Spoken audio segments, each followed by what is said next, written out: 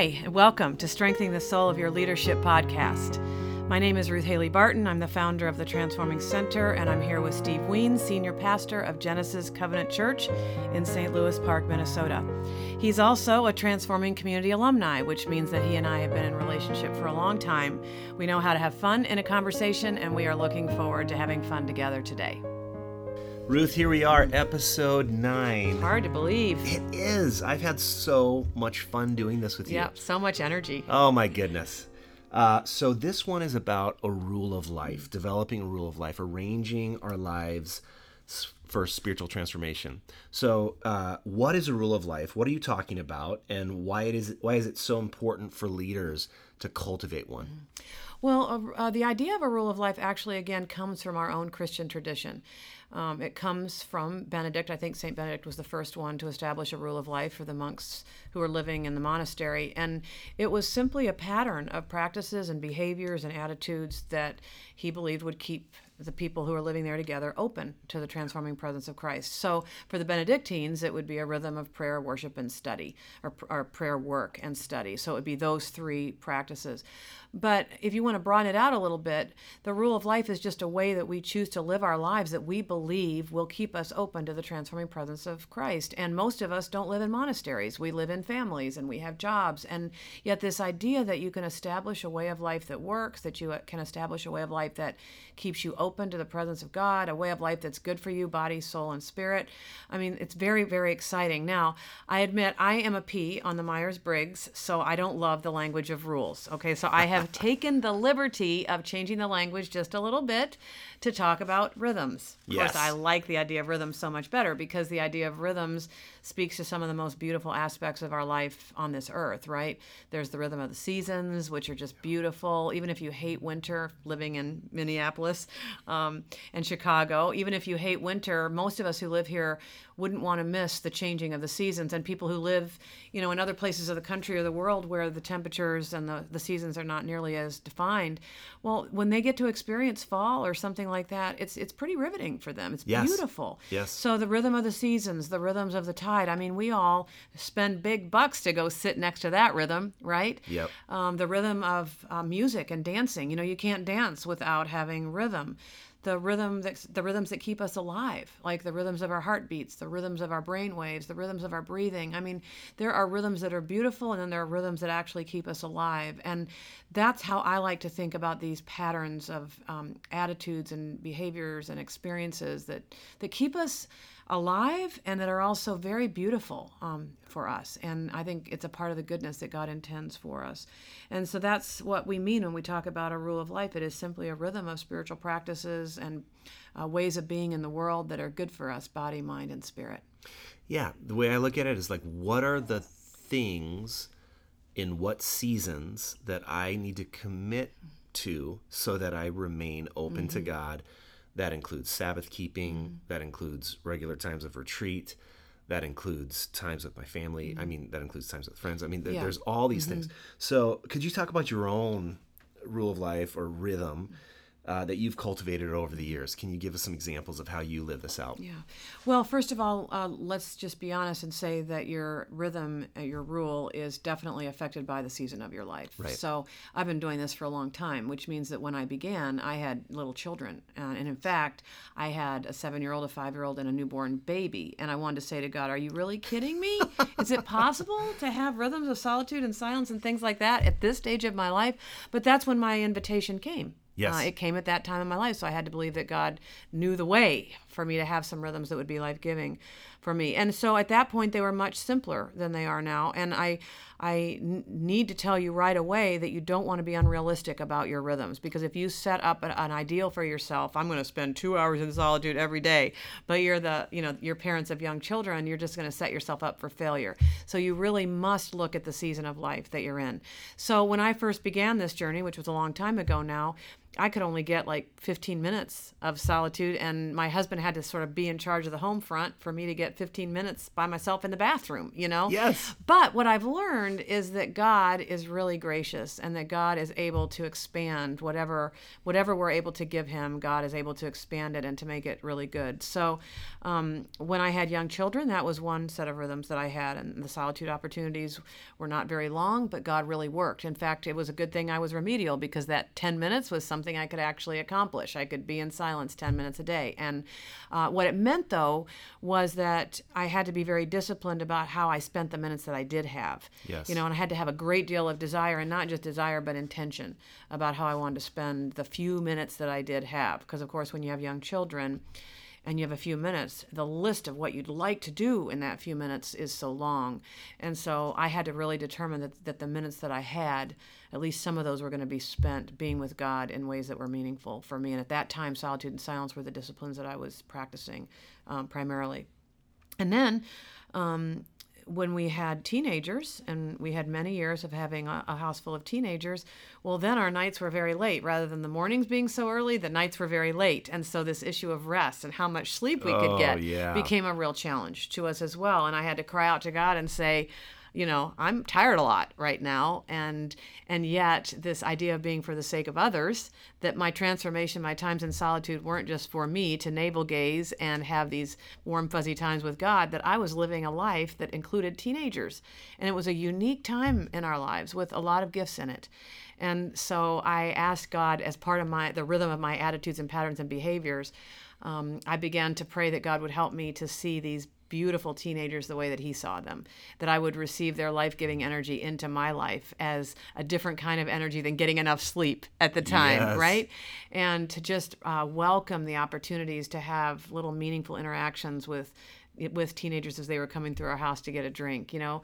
And I'm so glad that God gave me the vision for what kind of prayer and availability needed to be a part of my rhythm then, so that I didn't miss those years by running away, you know, into solitude. Do you know what I mean? Yes. And then now we don't have children at home, and so I'm able to spend more time in solitude. So my mornings always have a significant amount of quiet in them before I open up to technology. It's important to think about technology now. When you are in solitude, where's your phone? I suggest it be out of the room. Right. I suggest you not allow your phone to even be with you during that time. I like to think of rhythms about when I'm going to open up email, because once you open up your email on any day, then the world is upon you, right? So I have clear ideas about when I will, you know, open up my email. I also encourage people to think about their evenings, because the fact that we have technologies that make our work available to us all the time means that we really could work 24/7 now. Yeah. And so I encourage us all to think about rhythms for closing out the workday and, you know, closing down the computer. I think that the fixed hour prayer, the evening prayer, can be a really nice way of shutting down the day and saying it's good. Just like God did at creation, saying it's enough for today and it was good. And now I'm shutting down my work, and now I'm going to give my heart and my focus to my family. And I know that, you know, pastors will have evening meetings and stuff like that, but I would encourage a good understanding of how many times you're going to be away from your family at night, that's a part of your rhythm, that I will only have 2 commitments that take me out of my home during any given week. That can be a part of your rhythm. And then I encourage thinking about bedtime and nighttime a little bit more intentionally, you know, because we're so overstimulated and there's so much caffeine and all of that. Sometimes we're not resting well, and so to have a good nighttime rhythm, maybe a fixed hour prayer at night, maybe we do the examen at night, but we have a way of, again, entrusting the day that we just had to God, saying it's enough, and then really becoming aware of the fact that when we sleep at night, we're trusting ourselves to God. And for many people who struggle with issues of insomnia and sleep or overstimulation, having a fixed hour prayer at night, doing something at night at 9 o'clock, or, you know, rather than just having your television on and continuing to be stimulated all the way up until you lay down to try to go to sleep, having a rhythm around bedtime can also be very good as well. So those are some of the contours of my own life, the aspects of life that I think about. Then there's the care for your body, which I think is really important for us all to give some consideration to: exercise, medical procedures, how we're eating, you know, and things like that. the rhythm of having a spiritual director, maybe once a month, someone that we just open up our spiritual life with. Those are all aspects of my own rhythm. I'm not going to give you specifics because I don't want to distract people by the specifics of my life, because Right. your life isn't going to be like mine. No two people's spiritual rhythms are going to be the same.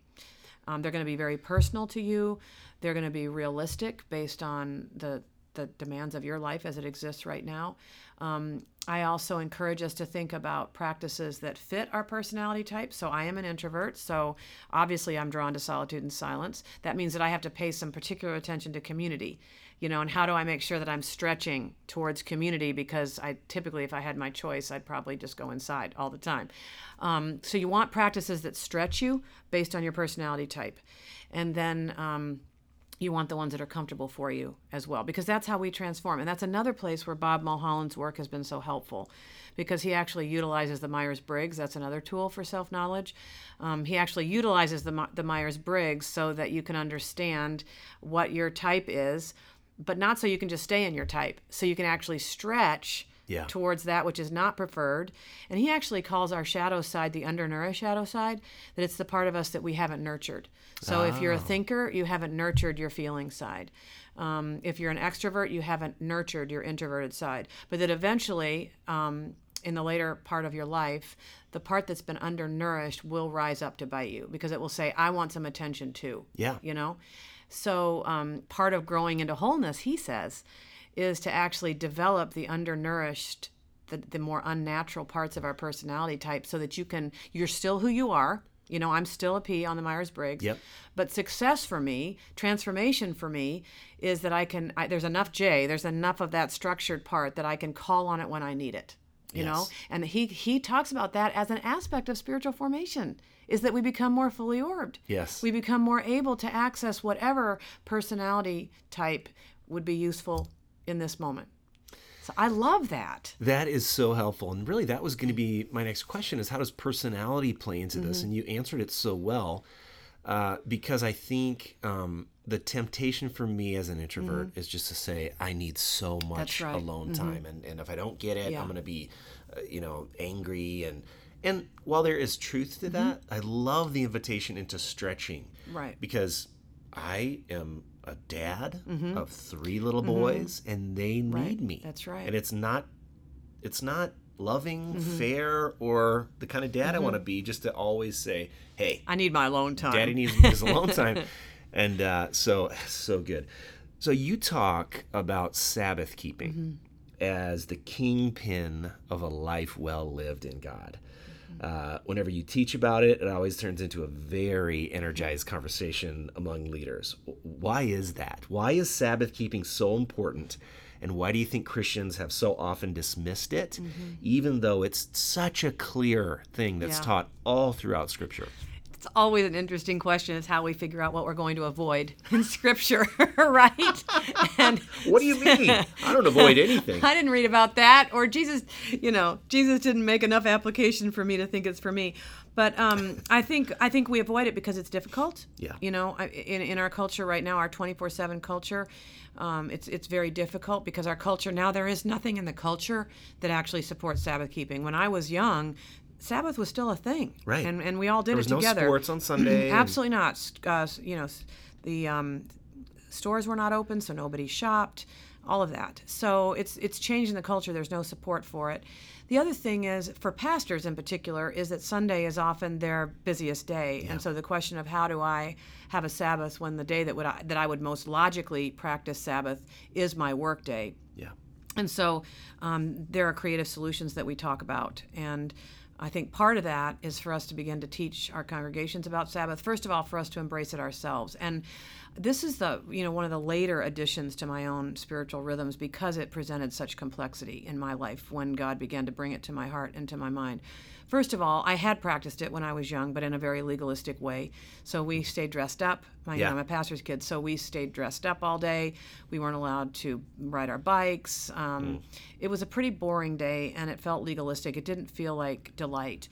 But then eventually in my early 40s, when I had been in ministry for almost 20 years at that point, just putting out all the time, 7 days a week. I mean, I felt like I was indispensable. I felt like there was no way I could get it all done if I didn't work 7 days a week. I didn't want to return to the legalism of my past. But then God began to really press this need for rest upon me. And I couldn't squirm out of it. And then I had a biking accident where I got run over by a car while I was biking. And what was very interesting about that is that I just kept moving as though nothing had happened to me. Even though I was bruised from the waist down, I had a fractured ankle, and it was traumatic. I mean, to be run over by a car is actually traumatic, and I did experience some post-traumatic stress after that. And part of that was that I didn't give myself any time to heal from what I had experienced. So, I mean, I was back at work, and I remember one of my best friends. She said to me, she goes, "Ruth, you could take a day off. You did just get run over by a car." Sorry, I know. It's funny though. Yeah, it is really funny. And so that was where God started to really alert me to the fact that I was not living my life in sustainable ways at all. And then there was this book, and it's one of my top 5 favorites even now, and it's this book, Sabbath by Wayne Mueller. And I'd been reading it, but it was the thought of Sabbath was so impossible at that time. Yeah. I was on staff at a church, so I worked on Sundays. My husband's a banker, and his bank was open on Sundays. My kids were all athletes, and their travel teams played on Sundays. And I just had put it in the too hard file. Like, this will not work for me. So I did not want to open up the can of worms. But in that time of recovery after that biking accident, the words of Wayne Mueller would just keep coming to me. He would talk about really gentle things like lighting a candle in the evening before you enter into it, and letting the cares of your life melt away, and noticing the things that hadn't been done, and accepting the fact that they wouldn't be done because you were heading into Sabbath. And he would talk about the beauty of the gifts of your life in your home, and settling into those gifts, and eating beautiful food, and making love in the afternoon, and all of that. And I don't usually cry when I read stuff, but his writing was so beautiful that I would just cry with the longing that I felt, but also with a sense of impossibility, like, I can't do this in my life. Yeah. But it was during the recovery period where his words just kept buzzing around like a fly on a window pane. I just couldn't get rid of his words, and I had to keep facing the fact that here I am. I had gotten run over by a car and did not take a day off. Right. And so God really started to speak to me and really turn me around on this topic. And I thought, well, I might not be able to figure it out for everybody else, but I can figure it out for myself. And that's what I started doing. It was too late, honestly, for me to impose that on my family. So I started just practicing it myself. And what it meant was that, it meant that I was on staff of a church at the time, so I had to think about beginning Sabbath after my responsibilities on Sunday morning were over, and extending that into Monday then. So starting at 1 in the afternoon or whenever we got home, and then not engaging in work, not engaging in things that produce worry and anxiety, not engaging in consumerism during that time. So it was challenging because I have 3 daughters. You've got 3 sons, and I've got 3 daughters, and to them, Sunday was a great day to shop, for one thing. Yeah. And when they learned that Mom was no longer going to shop on Sundays, they're like, "Wow, what are we going to do?" And then later on, they all got married, and so Sunday would become a great day for wedding planning. And I would say, "No, that's kind of stressful. We're not going to do wedding planning on Sundays." They're like, "What?" But as I began to embrace it for myself and the beauty of it, they would see me around the house, relaxed, sitting, with an Afghan over my knees, reading books on the couch, and they would come sit with me, and they'd realize our mom is different. Yes. On the Sabbath. Yes. And so eventually, very, very interesting, our family was really drawn into the beauty of this practice. This is the day Mom cooks the most beautiful food. This is the day when she's available to chat and to talk, and she's not rushing off to somewhere. This is the day when we can, just be with her in a more relaxed fashion. Because let's face it, I'm a kind of driven person. So, what I was on the Sabbath was what my family loved to find. And so that's how our family also started to enter into that practice. And I'm telling you, of all the practices, this is the one that is inviolable to me. I would Sabbath. not be sitting here, in front of you today if I was not practicing Sabbath ritually in my life, religiously, if you want to pardon the pun. It is the most beautiful thing to realize that God has given us this gift out of the love of his heart.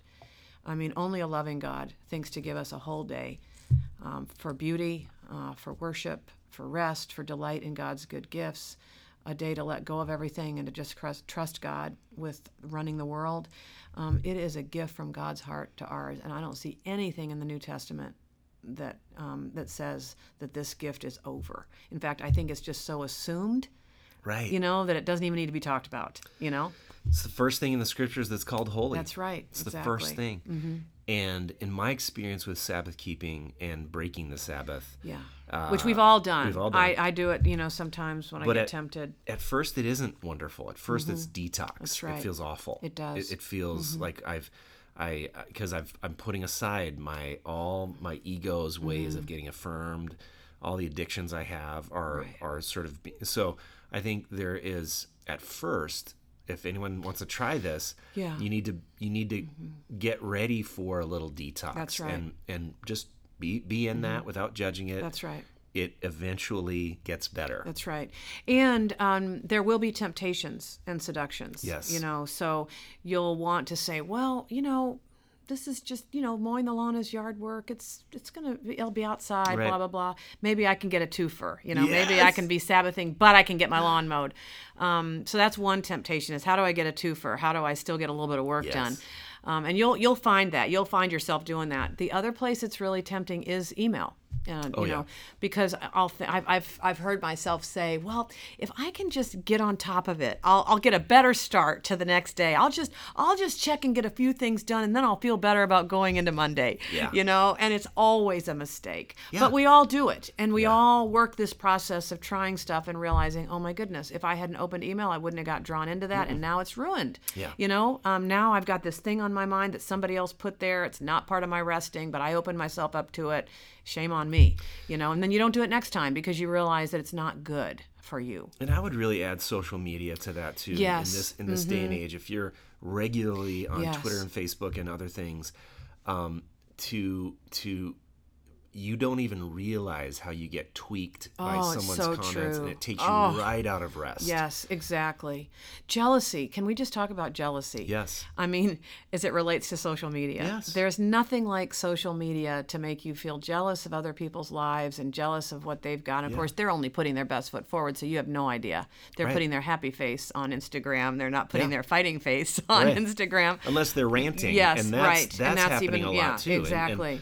that's what I'm saying. And then you is- take that in. Yes. To your Sabbath, to your Exactly. peace, and Exactly. you let them affect your peace. Yes. And so we do have many, many more things to be challenged by and to be careful of and to watch the seductions of it all as we practice Sabbath. I love what you said, though. Let's not judge ourselves in it. Yeah. Let's not judge ourselves. God knows how hard this is.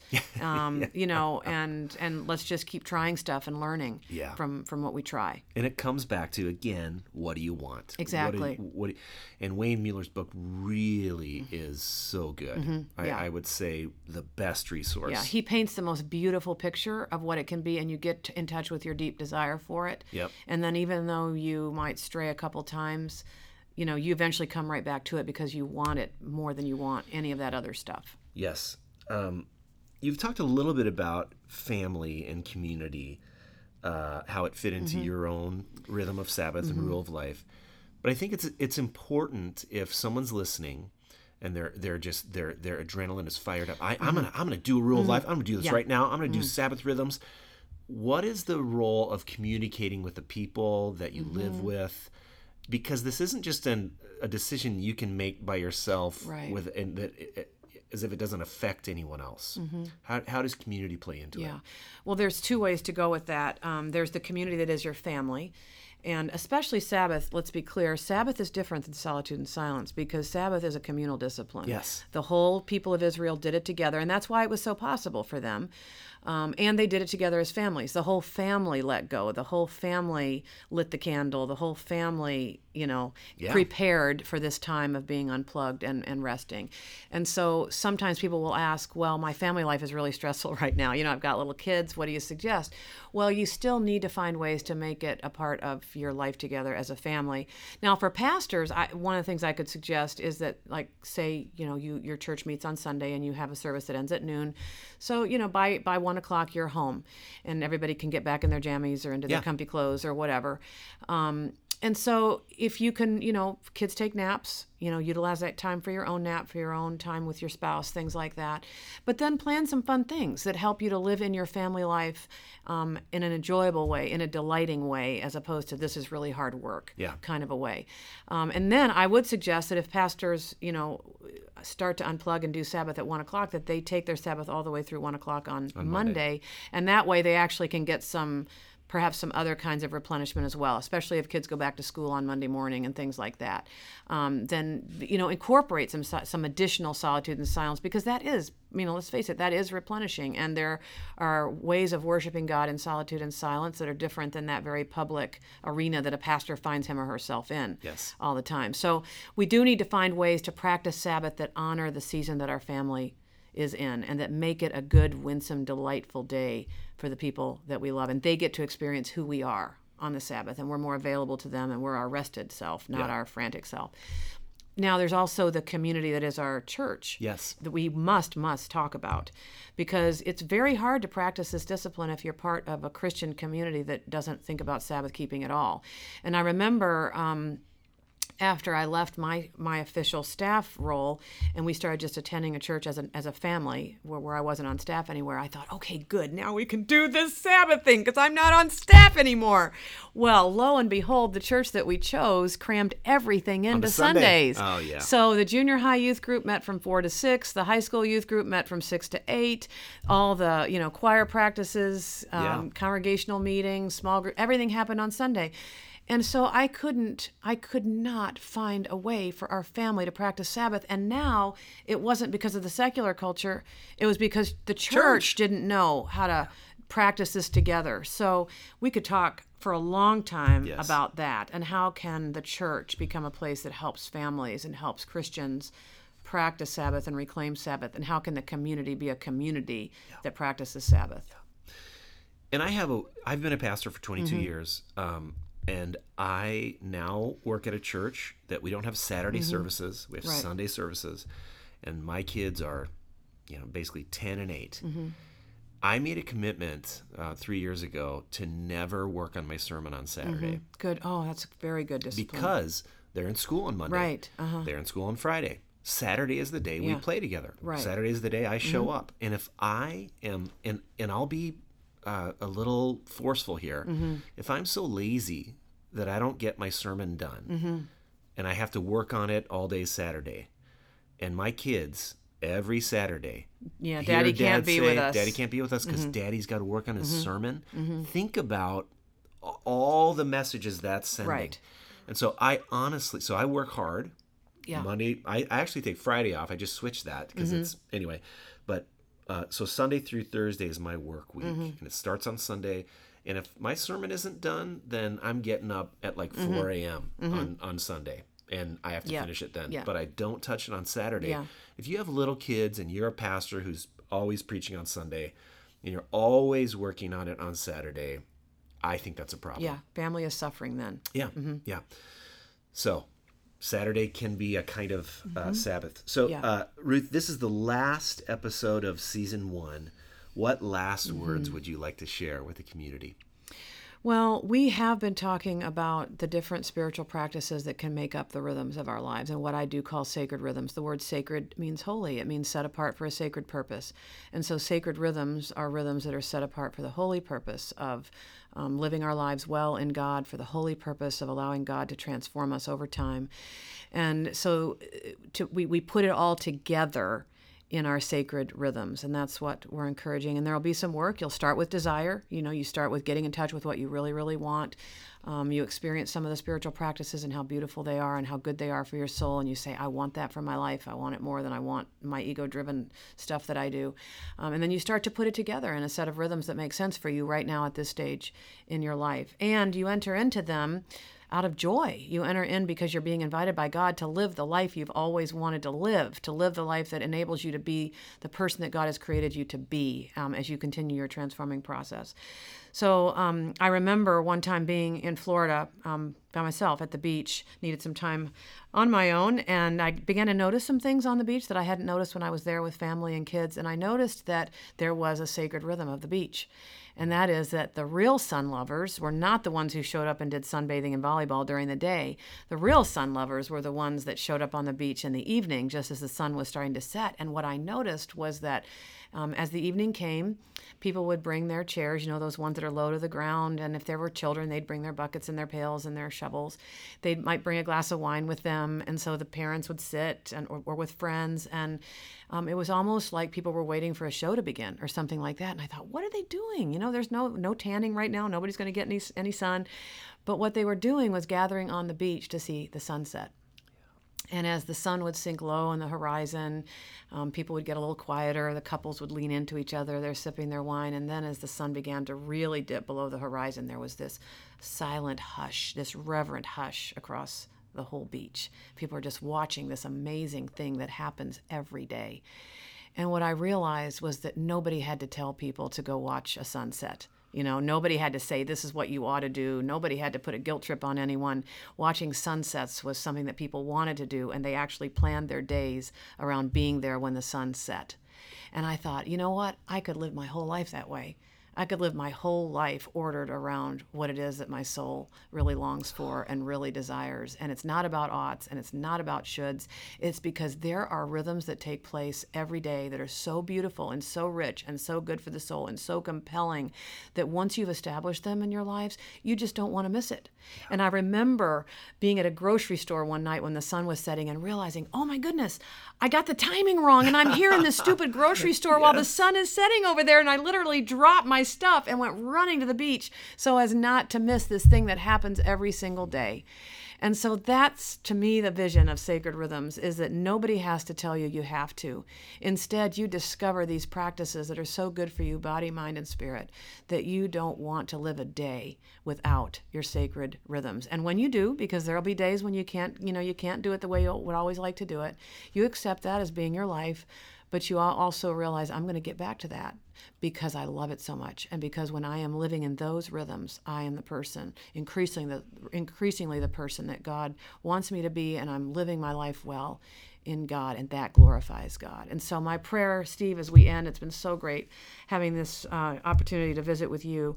My prayer is that we would be drawn into those rhythms that are right for us, and that our lives would be open and available to God because He's drawn us into these sacred rhythms. Amen.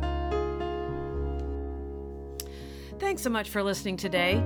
There are so many podcasts out there, and we are grateful that you've chosen to spend this 30 minutes with us. Thank you so much, Steve, for such a great set of questions and for taking your own step of faith to join a transforming community so long ago in 2011. If you're a pastor or a clergy person or hold a leadership position in some Christian ministry organization, and if you want to forge a stronger connection between your soul and your leadership, and if the topic of today strikes a chord with you, consider this as an invitation to learn more about the Transforming Community, a 2-year experience of spiritual formation for pastors and Christian leaders.